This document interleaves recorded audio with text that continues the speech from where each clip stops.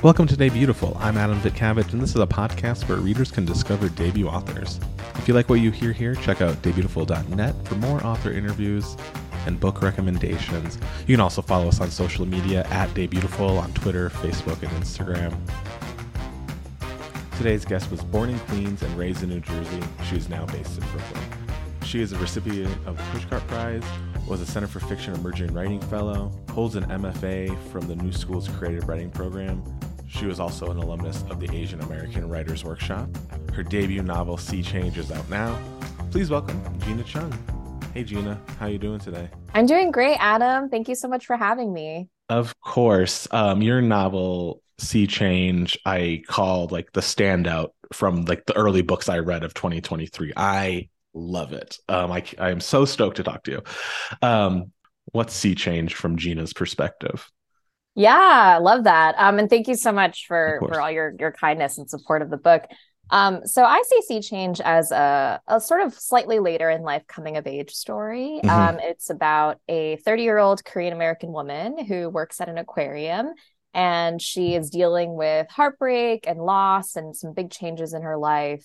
Not dealing too well with them, I'd add. But she also has a special connection with a giant Pacific octopus that lives at the aquarium that she cares for, named Dolores. And a lot of the events of the book are sort of set in motion when Ro, is my main character, Mm-hmm. is broken up with by her boyfriend Tay, who's not just leaving her, he's leaving the planet to join a privately funded mission to colonize Mars, as part of a sort of last ditch attempt on the part of humanity to sort of deal with the climate crisis by essentially not really dealing with it on Earth, but trying to find alternative homes for humans in outer Yeah. space.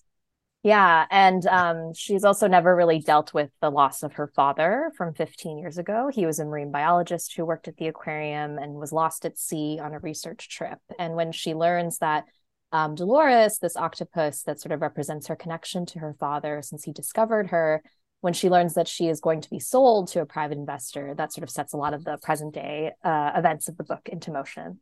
Yeah. It's funny, like I always think of like what books, it's not funny, what books this reminds me of. And obviously like the giant octopus. Did you read Remarkably Bright Creatures from last year? I haven't yet, but I know I'm it's sure. like Yeah, yeah, yeah. it also has an octopus in the So, aquarium. I mean, that's it, an octopus. But your writing style a lot reminded me of Jean Kyung Fraser, Pizza Girl, which I know she like blurbed your book. I saw some like press and like there's like a humor to it, and it's like I don't know if you're trying to be funny, if you're just naturally funny. So I'm going to talk about that a lot. But yeah, anyway, I loved your book. It did so many things for me. But first, I want to ask about like the fictional, or not, maybe it's not fictional, the drink, that the Sharktini, right? Is that, am I remembering correctly? Tell me about this because I find I love drinking, obviously, like who, well, maybe not everyone, but tell me about the Sharktini. Yeah, I'm so happy to talk about the Sharktini, which I invented for the book, and then I tried it out eventually and was like so relieved that it wasn't the most horrible thing ever. And so I'll just say for readers, it's basically it's Mountain Dew and lots of gin, with a bit of jalapeno, which you can sort of add as a garnish, or you can sort of muddle it in there into the mixture, and it adds a sort of like unexpected kick and freshness to the drink. But I mean, yeah, in the book, my character Ro, it's sort of like her quote unquote signature drink, but Hmm. it's not necessarily like I did want to have sort of a funny, kind of memorable kind of Yeah. cocktail sort of for readers to be thinking about because I think reading and cocktails go really well together. Hmm. But it's sort of like a sloppy drink, and Mountain Dew has so many specific associations for like millennials in particular, Yeah. which I am part of, and so I wanted it to be sort of this funny kind of memorable thing, but also Rose drinking definitely becomes a bigger part of the book as the Hmm. story Hmm. goes on. So Yeah. yeah. Yeah, and I think like I want to ask about that at the top because I feel like people who, if they haven't picked up Sea Change yet, obviously the book's not about the drink, but I think it encapsulates like how I felt while reading it. Like it's like because I'm a millennial as well. Our lives have been a mess since 2007, and yeah, anyway, but yeah, so you have tried it. Yes, I have. And then my publisher, Vintage Books, they actually hosted a really fun media lunch for me and some other authors from our division back in the lead up to publication. And Hmm. they ended up making the Sharktini the signature drink for the lunch, which was like really cool, but then also incredibly anxiety inducing for me a little bit because I was like, oh my gosh, what Yeah. if everyone thinks it's horrible? But thankfully, Yeah. the bartender who worked on the event and put together the cocktail, like she seemed really happy about it. And Cool. overall the review of the drink at the lunch was like, oh, surprisingly not bad. And it was like a fun kind of conversation Yeah. starter too for Yeah. a lot of folks about the book. So yeah. For sure. You mentioned like you're a millennial, I'm a millennial, and I joke that our lives have been a mess since the Great Recession, which Yeah. is actually true. It's not a joke, but I'm curious, like more about your life. Was reading a part of your life growing up, or did you fall into it later? Yeah, absolutely. I've been like a lot of writers, I've been a voracious reader since like pretty much I could start like doing that on my own. Hmm. And growing up, I grew up in the suburbs of New Jersey, which is also where the book takes place, but we didn't really have many independent bookstores growing up. And so my favorite local bookstore as a child was the Borders that was in Hmm. my local mall, RIP Borders. And I just, yeah, I love bookstores, libraries. They just feel like such safe spaces to me. And so they're just so magical. And so I have so many fond memories of just growing up and reading a lot in my libraries, in my local Barnes and Noble and Borders. And, it's reading has just been a huge, huge part of my life, and continues to be so for me as a writer. And I'm also one of those writers who there are some writers who I know like don't try not to read too much when they're working on new projects. But for Hmm. me, I'm kind of always reading. I feel like constantly inspired by the work of other writers. And I feel like as a reader now, especially after having attended my MFA program, where I learned a lot more about craft and technique and things like that, like I feel like I'm always learning so much about not just the world or the subject matter or themes that a writer might be talking about, but also just how they're structuring things. I'm so fascinated by things like voice and character and plot choice. And so I love to nerd out about all those things as well, in addition to just nerding out about good books. Yeah, yeah. Oh, we'll get into the nitty gritty of everything you love to talk about and how you write and read. So you're reading a lot, Borders, malls, RIP, everything. When do you start writing? Are you like goofing around writing as a kid, or what's that look like? Yeah, I also started writing a lot as a kid. I wrote a lot of like little stories of my own and illustrated them. And I would create them on printer paper and staple them and then hand them to my parents to be like, here's my book. And I think the first novel I ever tried to write was like it was like 8 chapters when I was a child, and I wrote it Yeah, like double spaced in my notebook, and it was a fantasy novel. Which is to me, I'm like, wow, I should try and find that draft somewhere if it's hidden somewhere in my parents' house. yeah. But yeah, I was always writing and making up little stories in my head, both for like school assignments and on my own. And it's funny looking back at those early short stories and attempts too, because like, I mean, growing up the way I did, I mean, I'm Korean American, my family is Korean American, but we grew up in a really white part of New Hmm. Jersey. And a lot of the books that I was reading at the time for children, young adults, like featured white characters. I feel like nowadays it's a bit different, and there's so Hmm. many more different diverse portrayals of certainly in books for younger people, but and as well as for adults. But back then I really felt like I didn't have too many options. And so all the characters that I wrote were essentially white. Yeah. And it continued into like when I was in high school and then a little bit into college when I started picking up creative writing more seriously. But I left writing for a little bit after college. I took one creative writing course. And then I thought to myself that I was just going to, use my love of reading and story to like work in book publishing, which I did Hmm. for a few years. My very first job was actually at Penguin Random House before it became Penguin Random House. This Hmm. was many years ago. And yeah, I got to work in publicity there before switching over to editorial at an academic publisher.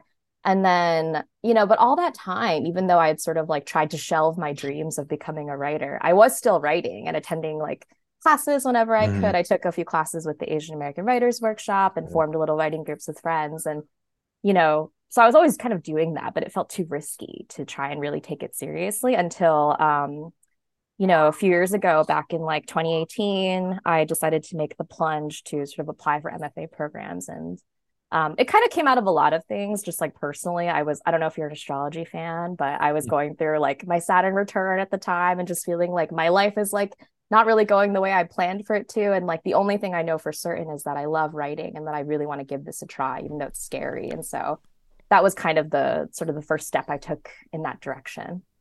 Yeah, and I'm curious, like when did you start writing characters like Ro, characters that you saw yourself more in, that were more in tune with who you wanted to write and how you wanted to write? Yeah, I think I actually did start writing like characters that were more recognizably part of like my, Mm, sort of heritage and community in that writing class that I took in college. And it's I wrote a short story from the point of view of like a young Korean American father who's a widower, and he has this daughter, and his wife was white, so his daughter is half Asian, half white. And so I brought this story to this class, which I think I was maybe one of like two people of color in the class. And I thought it was so fascinating. I didn't make it super explicit, like the background of this particular character, although I thought it was explicit for me. hmm But the class like spent a good portion of my workshop period just debating whether or not this character was Asian. And I thought that was just so wild. And Yeah. um yeah, and then I think after that, that was such a like interesting lesson for me in terms of like how even when I was making more of a concerted effort to write about characters that like looked more like me and had hmm experiences like me, like it was still like being coded as white in some way by the readers in that workshop. And I think they were well intentioned, but I just thought it was so interesting that our readerly assumptions to this day, I think still is to assume that a character is white unless like the hmm writer specifically says that they're not. Yeah, yeah. I mean, yeah, I agree. I find myself not often. I think because I know like the writers well enough when I'm reading now, like I code characters to like the writer, which may still not be the right thing and still may be wrong, and I need to change how I think about things. But it is interesting that like I'm recognizing that, the more I read, the more I read and everything, and yeah, just calling out my own problems really. I think it's like I think it's a huge part of our literary culture, and Yeah. it's again I think that like get back when I worked in publishing, which was like 10 years ago at this point, hmm like we weren't even talking about like we need No. diverse books and things like that. Like all of this has been very recent actually, and there's Yeah. still so much more work to be done. Like I feel so happy and like privileged to be writing and publishing at a time when so many more writers of color are out hmm there, and whose work is being championed, and when so many Asian American and Korean American writers are in the world. Because when I was growing up, like I really just Yeah. didn't see myself reflected at all in the literature. So all of that is to say, like the change is happening, but as we all know, institutions and industries change really slowly. Yeah. And by and large, even though there are many more individual like triumphant stories to look to, there that work of inclusion and just increasing the amount of stories is still very much ongoing, I think. Yeah. Yeah. I think I worked part-time at Changing Hands bookstore in Phoenix 5, 6 years ago. And the book buyer, she has left, but her book, Michelle, was very like pushing diversity on like the bookshelf, which I don't think a lot of indie bookstores were even doing half a decade ago. Um, Yeah. and now it's like you said, we need diverse books is like an initiative, not just like a thing people say. It's like an actual initiative out Yeah. there. And Yeah. yeah, and I hope like one day it's like just a part of our norm. I think it's been on our DNA as readers for so long, and as booksellers and as book buyers. Yeah. Yeah, I think for so long it was like not even thought of, right? hmm And then it was thought of as like this sort of afterthought to be kind of shoehorned in whenever like the big heritage times or, periods roll around. hmm Like, hmm but I mean, hopefully now I think especially it's also a question of leadership, as you said, right? With like the person you worked with at the bookstore, hmm where you were, like it has to come from a lot of that change has to come from the top, from Yeah. people who are really willing to make those changes directly. Yeah. And now, change is happening. We have your book to bring it back to Sea Change. You're at your MFA 2018-ish. Is that when Sea Change starts? Sea Change starts, or when does this start? Yeah. So I applied to the various programs that I did back during the cycle of 2018, and then Hmm. ended up deciding on the writing program at the New School, which is where I began in fall of 2019. And I didn't actually come in with an idea for a novel or really any kind of bigger project. Like I've been working on some short stories and mostly was workshopping and writing those while also just learning about craft and attending classes and meeting so many amazing writers. And yeah, the idea for Sea Change didn't really come to me until maybe my second semester at the new school, which was like early 2020. So this was before the pandemic really became very real for us. So I was still going to classes in person. And a writing professor I had at the new school who was visiting that semester, Wayatu Moore, who's fantastic. She kind of let us, she would do a lot of these in-class writing assignments with us, which I always really liked because I like kind of like the pressure and community feeling of like all writing together for a very concentrated period of time. And she gave us this prompt, which then for me became the opening lines of the novel. And that was sort of the first few words that I Mm. wrote of what would become Sea Change. And so I continued writing on. And I was very fascinated by this voice, which is Rose's voice that sort of Hmm. came to me onto that page. And the first image that you really see through her eyes is Dolores, the giant Pacific octopus at the aquarium, and the many different colors that she can change into. And I started just wondering about who this character was and why did Dolores mean so much to her, and like what kind of world was she operating in? Because I mean, octopuses are fantastic, fantastical, and like so interesting. But I also wanted this Dolores character to be like ever so slightly larger than life. So I made her like larger than what a giant Pacific octopus actually is. I made her sort of come from this very fantastical sort of no man's land, extremely polluted zone of the ocean that I made up for the story called the Bering Vortex. And so I decided that I was going to make this story a little bit near future, a little bit speculative, where things with our climate crisis are just ever more urgent, and where Yeah. people are doing things like going to Mars to try and set up space colonies. And I really thought it was just going to be a short story. So I started Mm. writing this short story, put it away for a little bit, came back to it the summer of 2020. And I had like a little writing group with some of my friends from the program. Like we were all kind of like nervous about, not keeping up with our writing goals during this like all remote virtual period. So we would meet periodically by Zoom to talk about our work. And I brought the story to them and they were all kind of like, I think this needs to be longer because there are lots of questions that you've left unanswered here. The question of the missing father, the question of Hmm. like this ex-boyfriend who's going off to space. And then later that fall, I entered into my thesis semester at the new school. So I was kind of like, all right, well, I've never written like a real full-length novel before. Let's just go for it. And so that's kind of how it all came together. So I started writing it really in earnest during the fall of 2020. Awesome. Yeah. Was there an easier thread for you to write? Like, I mean, there's the boyfriend, the father, the octopus, et cetera, et cetera, et cetera. What came most natural once you decided to go from short story to novel? Yeah, I actually found the sections of Rose. So the novel is also it's told in a sort of alternating past present structure. And I found writing the sections of Rose's childhood to be like very intense because she goes through a lot of sort of difficult early experiences with her parents growing up in her family. But I found those experiences to be both very intense, but like kind of easier to write in that like they just felt so much more emotionally accessible to me on the surface. Hmm. I did write I'm a very like strangely linear person when it comes to writing. So, I'd shuffled around a couple of things, but for the most part, I just sort of like wrote the book in order, Hmm. in the order that the reader encounters them. But Oh, yeah, wow. those childhood scenes were somewhat easier for me to imagine and to sort of write around. And when it came to writing the present day scenes, I loved writing about Dolores. Like anytime she came on the page, I was like, this is Yeah. so much fun. I could just write about this octopus forever. Yeah. Yeah. So, yeah. So that's wild. So you did write, I mean, the alternating perspectives as you did like, oh, wow. I love that. I love finding out more about like the structure and how, especially with time comes into factor. So that was always part of Sea Change.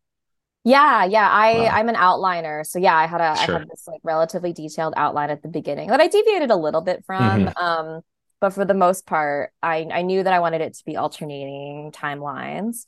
One of my favorite books is Mostly Dead Things by Kristen Arnett. And she also Hmm. does this in that book, sort of flashing back and forth between childhood, early adulthood to the present day of her main character. And so I sort of I wanted to just structure that way just because I felt that when we meet Ro in the present day, I wanted readers to sort of understand how she had come to be this way and what sort of early experiences and familial experiences had sort of shaped her in this manner. And yeah, so then that's kind of how I set out to write it, where I was like, okay, this is going to be, she's going to be this many years in this Hmm. flashback scene. She's going to be this many years in this one. And here's how we're going to also text her and flesh out her relationships, like her mother, her father, her best friend Yoonhee, who's known her since she was a child. And eventually I also wanted to get to the story of her relationship with her ex-boyfriend and sort of how they came together as well. Yeah. Yeah, so it started with Rose voice and Dolores and then expanded into like so much. Like that's why I asked at the beginning because there's so much going on in this book and like it truly felt like I don't know, like an entire like mini series, not just like a, you know how people say it's cinematic or whatever, right? That's like a term we all love. But to me it was there was like so many threads that could have been their own book on its own, you know. Oh, thank you. Yeah, Um I really wanted it to feel like a little bit episodic in that way yeah. and also become like a fuller portrait of the main character. Yeah, and when you're reading, I mean, is it a character you look for, or what is it that you look for in a book that makes it worth reading, that makes it a good book? Yeah, that's such a great question. I think definitely one of the things I find myself prioritizing as a reader is the way like language moves and feels on the page. Like just feeling, I love a writer who can make their prose just feel so textured and really feel Mm. embodied. Like I want to be really in there with the character. And I think maybe it's because like in my personal life, I'm a little bit like brain in a jar sometimes where I'm just like, it's very easy for me to forget that I live in a physical body. And so I'm always Mhm. looking for reasons and moments to be reminded of like how like vivid that experience is in the books that I read. And I'm such a sucker for like a strong voice, like Mhm. and for that reason I think I gravitate a lot to first person Mm. narratives, but I also love like, you know, when a writer can do amazing things with third person or with second person too sometimes. Like when a character can kind of pull me in um and just really sort of like it's almost like that feeling where you're like you're at a bar maybe and then you meet a Mhm. random stranger and then they're just like let me tell you about the night I had and you're like I don't even know this person, but I'm Yeah. in this story already. Like I feel very like seduced by the power of that in a narrative. Yeah. No, I love that. Who are some writers that have inspired you from like childhood to now? Not necessarily what you're currently reading, but people that you just think people should read to get a better sense of literature, essays, etc.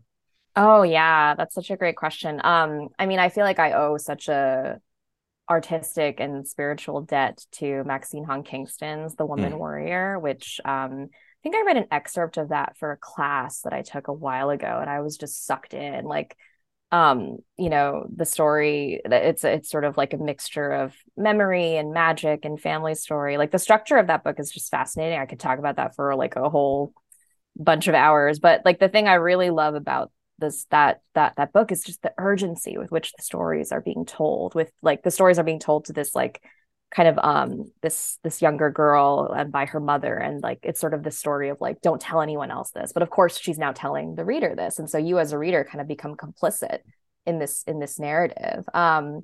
And I also love I loved Amy Tan's The Joy Luck Club growing up too. Hmm. That was one of the first like encounters I ever had with like Asian American literature, and like the way that those stories are structured too in that book, and there's some it's like something's being passed on to you, and it's such a beautiful sort of like um unfurling of like various mother-daughter relationships in that book. And Deborah Levy is also just one of my all-time favorite writers. Her book Hot Milk which came out a couple years ago and was finalisted for like the Booker. It's just fantastic. It's like a first person POV, also about a daughter and a young woman who's sort of like at the end of her rope in a lot of ways. But the writing is just so vivid and textured. And really emotional without ever being sentimental. Like I love that quality of a voice that can just plunge us into the world of a character. And then sort of more recently, books that were really inspiring to me in the writing of Sea Change were Pizza Girl by Jean Kyung Fraser, which you mentioned. Oh. And like that's just another such a funny but also like heartbreaking Hmm. voice. Hmm. And Weike Wang, whose book Chemistry is just one of my all-time favorites. And that book was sort of like what really made me want to be a writer when I first Oh encountered it. wow, It's yeah. yeah, also so similarly like hilarious and also just so emotionally compressed. And there's so much she's doing on the page with that book. So yeah. And then other writers I just love are Karen Russell, who writes about the fantastical and the surreal in such beautiful, tender ways. Kristen Arnett, who I mentioned Hmm. earlier. And another writer whose work I hadn't read up until recently was Lily King. I read her book Writers and Lovers Hmm. around the time that Sea Change was out on submission to different publishers, and that's a story about a young woman around like Rose age. She's like in her early 30s, and the book takes place in the 90s, and she's sort of trying to come of age as an artist and a writer herself. So that book was such a comfort to me at that Yeah. time. Yeah, when you first said Kristen Arnett, I was like, oh, this makes sense that you like her. I mean, who doesn't like her? But like Sea Change, I could see very much being like hand in hand at like a reading with her. So Yeah, she's amazing. Like yeah. that character, Jessa from Mostly Dead Things. Like I like to think of her and Ro, like what would happen if they met, and like the hijinks they would get up to. But I love Kristen Arnett. Her work For is sure. so brilliant. Yeah. Yeah. Amazing. Yeah. Have you been reading anything else since finishing Sea Change? Anything that's been on your radar in the past few months? Yeah, I've been reading a lot of short stories actually, and some of Hmm. that is, I mean, I just love short stories and collections. But I'm also in the midst of revisions on my own short story collection, Green Frog, which is coming out, Hmm. also with Hmm. Vintage next year in early 2024. And Sour Heart by Jenny Zhang is one of my favorite short story collections. I've been revisiting that. Um, and also Lot by Brian Washington, one of my Yeah. all-time favorites. Like Yeah. he has a novel coming out this fall, which I'm so excited about. But Lot is just, I mean, every story in that collection just makes me weep. It's Hmm. such a beautiful, tightly woven collection about time and place and growing up. And then I'm also reading right now a very different type of book, Sheila Heti's novel, Pure Color, which Hmm. I didn't read when it first came out, but it sounded so fascinating to me. And she's just doing so many like bold, like metaphysical things on the page. So just really, really loving that experience. And also reading, gosh, I'm reading way too many books all at once, but this is just the way that I am. I'm reading Yeah. Ghost Music by On Yu, which is Hmm. also kind of quite surreal. It's there's a lot about mushrooms in the book, and I love mushrooms. I just think they're really fascinating as organisms, and so there's a lot in there about it's about a pianist and she does classical music and she's a teacher, and so there's a lot in there about being an artist and being a woman, and also a lot about the mystery of everyday structures like mushrooms. Thank you so much to Gina Chung for coming on to talk about her debut novel, Sea Change, to recommend books and talk about everything in between. You can find her at gina-chung.com or on social media, Twitter and Instagram, Gina the Chung. That's Gina the Chung. You can find Day Beautiful at daybeautiful.net and on all social media at Day Beautiful. As always, I'm Adam. This is Day Beautiful, and you're all beautiful.